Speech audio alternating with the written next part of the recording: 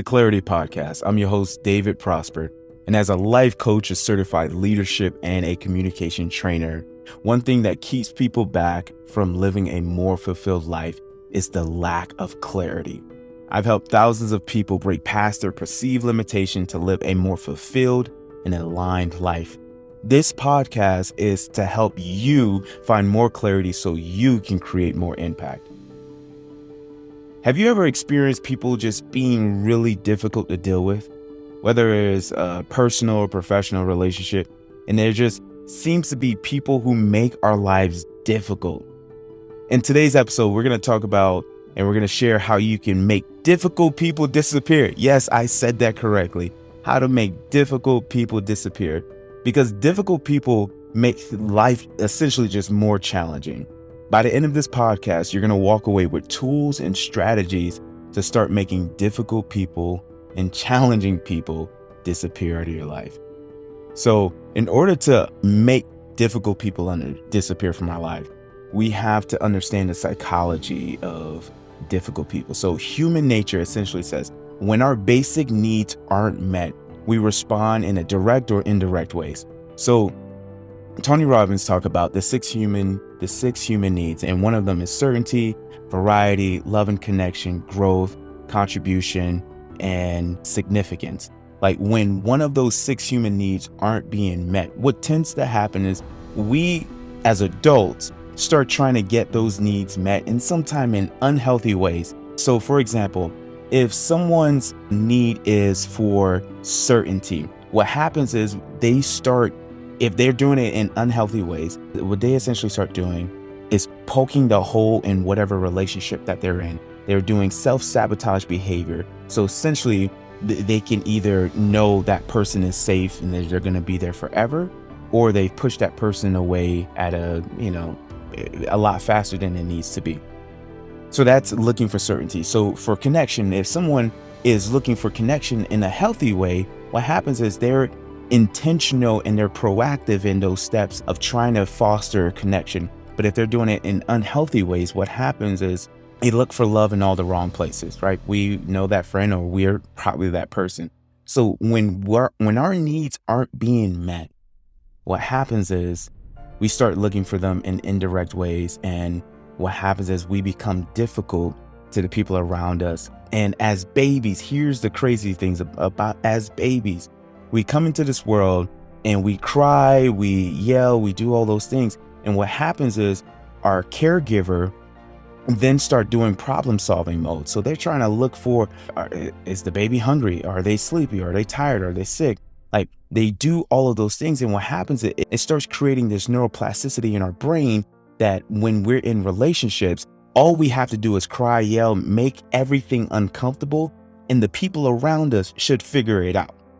That's crazy. So when we think about it as babies, we actually do the same thing as adults, right? When we are needing love, when we are needing a safety, when we're needing belonging, when we're needing connection and growth and significance and contribution, we just yell and we banter and we attack the person while trying to get those needs met. And that's what I truly believe why people are difficult. Difficult people needs aren't being met. So once we understand that psychology, then we can understand, okay, now we know what's happening. Now how to navigate those relationships and essentially make difficult people disappear in our lives. So tool number one, difficult people hate boundaries. I'll say that again.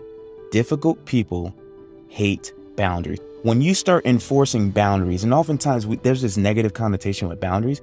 Boundaries is actually a protection, right? When we're driving on the highway, we have boundaries. When we're essentially playing sports, we have boundaries. Everything that is kept safe has boundaries. So when you start creating boundaries in your relationships with difficult people, they hate it. And it's just, hey, can you do this for me? Or can you hang out at this time? Just no, that doesn't work for me.